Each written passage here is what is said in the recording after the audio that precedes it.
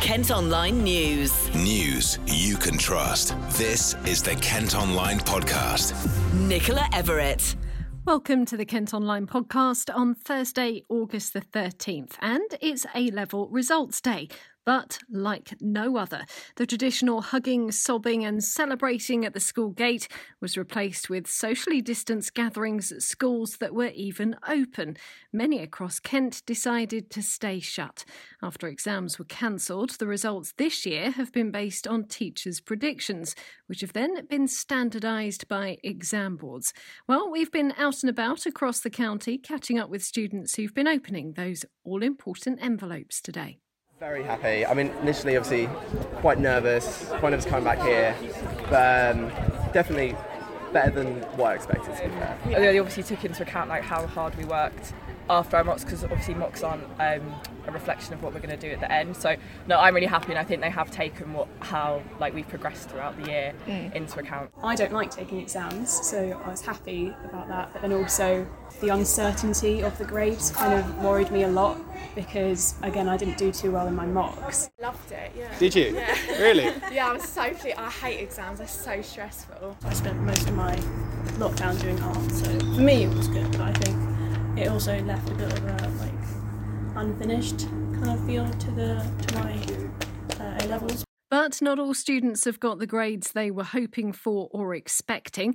Anna McGovern is the chair of Medway Youth Council. One of her grades was a lot lower than expected. She's been speaking to Louisa at KMTV. It has been a little bit of a shock, actually. I didn't unfortunately get what I expected, and I know a lot of people are in the same position as me, so one of my grades was a lot lower than what I had been predicted initially, which was quite a shock. But I know many students will be in the same boat today, so I will be going through the appeals process, and hopefully that will make a difference. But I think with this whole new system that's come into force, no one sort of knew what to expect, or really, because there was no exam or anything that you could take, so you couldn't really measure what you'd get in the end.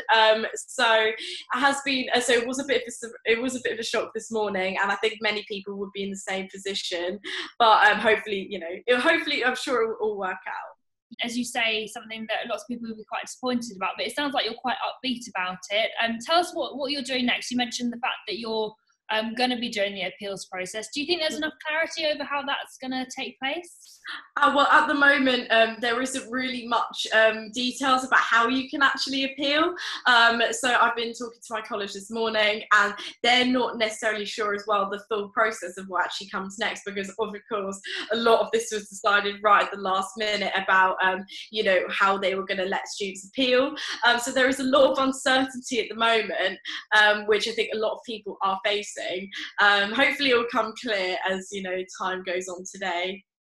It's quite worrying, though, I suppose, for people not really knowing what to do next. Are you planning to go to university? What are your plans moving forward?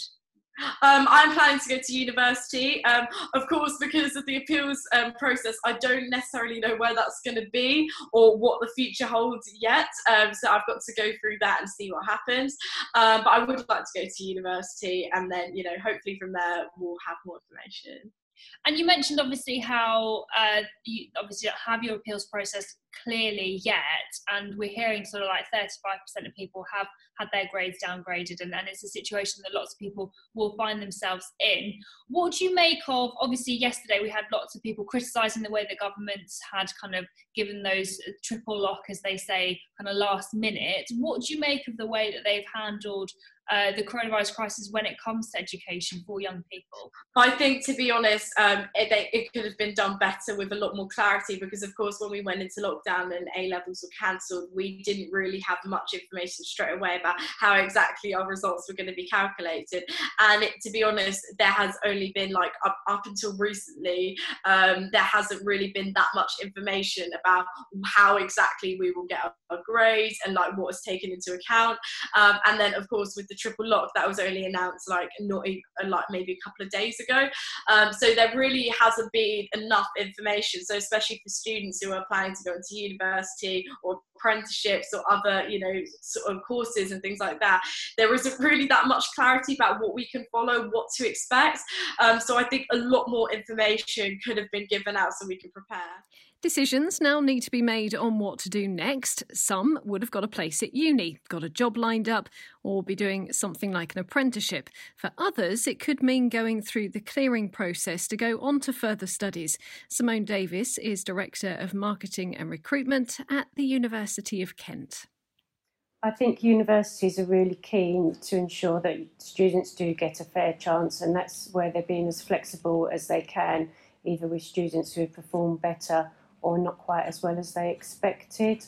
And students do really well if they come through clearing. Once you've gone through that process, which is quite a simple process, most students I think I've ever spoken to who came through clearing, including Kent's Student Union President, said it's the best thing that happened to them. So whether it's what you expected, better than you expected, or not quite as well as you expected, anything's possible. So think to the future, think about what you want to study and where you want to study it. There will be places available in clearing. So get in touch with your preferred university and have a chat with them, and also seek some advice from your school. We have got quite used to working remotely since the lockdown in March, and we have phones, so all of our clearing advisors can work from home and use the phones that they've been using throughout lockdown. And we have a small number of people on the campus as well. We have a mixture of people who are staff who know the university really, really well, and we also have quite a few students who are always really keen to come back and speak to prospective students. So we've taken the position of being as flexible as we can, because we know it's a difficult time for students, and we do still have places available throughout clearing. So at the University of Kent, if you want to apply through clearing, it's quite simple. You can check online to see if the course you're interested in is available, and then you complete a short online application form. And once that's done, we'll be in touch. So we will email and also give you a call to let you know if you have a place. Well, if you have got your results today and are unsure as to what to do next, we've got plenty of advice at kentonline.co.uk. Kent Online News. In other news today, a man who faked having cancer in a bid to get his girlfriend to stay with him is starting 18 months in prison. Kevin Beavis lied about being terminally ill in 2017, even asking his partner to drive him to apparent chemotherapy appointments. The 38-year-old from Woodside Garden in Sittingbourne admitted controlling and assaulting her twice. For the 10th day in a row, a small boat full of people trying to get to Kent has been intercepted in the Channel. It comes as Kent Online is told child reception centres in the county are almost full. The county council's concerned they're just days away from being unable to look after any more asylum-seeking youngsters. Leader Roger Goff says around 420 unaccompanied children have arrived in Kent this year, and more than 70 so far this month. I think we are now potentially days away, depending on the rate of arrivals, but potentially days away from turning around and having to say that we cannot deliver all our statutory responsibilities. And that is going to be a major step for the council if that is what we reach. But we are within days of that. There is, as I say, therefore, an immediate pressure. If you look at recent months, we frequently in the last few months had 60, 70, 80 coming in per month. So far in August, and clearly we're not yet halfway through the month, it has been over 70. Now, if you go back to the worst of the crisis we had in 2015, which was the last time this was a big issue, I think the biggest month we had then was over 100 arrivals. And it clearly looks as though that could be the case this month. So the rate of arrival is significant, and that really puts pressure on us in terms of immediately our reception capacity. We had one reception centre for unaccompanied asylum-seeking children at the start of this year. We now have 3 plus an annex, and we are filling those up very, very fast. A campaign's been launched against the building of a multi-billion-pound theme park in North Kent. London Resort in Swanscombe has been billed as Britain's answer to Disneyland, but there are concerns about the environmental impact. Bug Life is warning hundreds of invertebrate species are at risk and has started a petition against the plans. Meantime, developers have launched an appeal after their plans for more than 200 flats in Ashford were rejected. Quinn Estate's proposal for 6 apartment blocks and car parking spaces in a flood zone off Romney Marsh Road were turned down by the Borough Council in February. A hearing to review the decision is set to take place in December. There are concerns over what's been described as potential chaos on Kent's roads when schools reopen next month. It's been revealed demand for bus passes for secondary school pupils has dropped by around 75%, leading to fears of extra cars on the roads. 2 teenagers have been arrested following a fight which ended up on the tracks at Rainham railway station. It forced South Eastern to delay services between Gillingham and Sittingbourne last night. A sports car, around £40,000 in cash and hundreds of cannabis plants have been seized following police raids across Kent. 13 men have been arrested after officers searched properties in the South East, including in Ashford, Canterbury, Maidstone and Swale. Organisers have confirmed the Canterbury Festival is still set to go ahead this autumn despite the pandemic. They say the annual celebration of the arts, which has been running since 1984, will have small-scale events, socially distancing and limited capacity.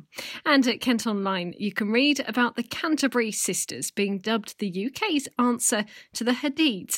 Cassidy and Grace Clover, who study at Simon Langton Grammar School, say they were shocked by the statement that's been made by British Vogue. The aspiring models have been signed by a global talent agency. That's it for today, but you can also now subscribe to the IM News app to access all KM Group newspapers.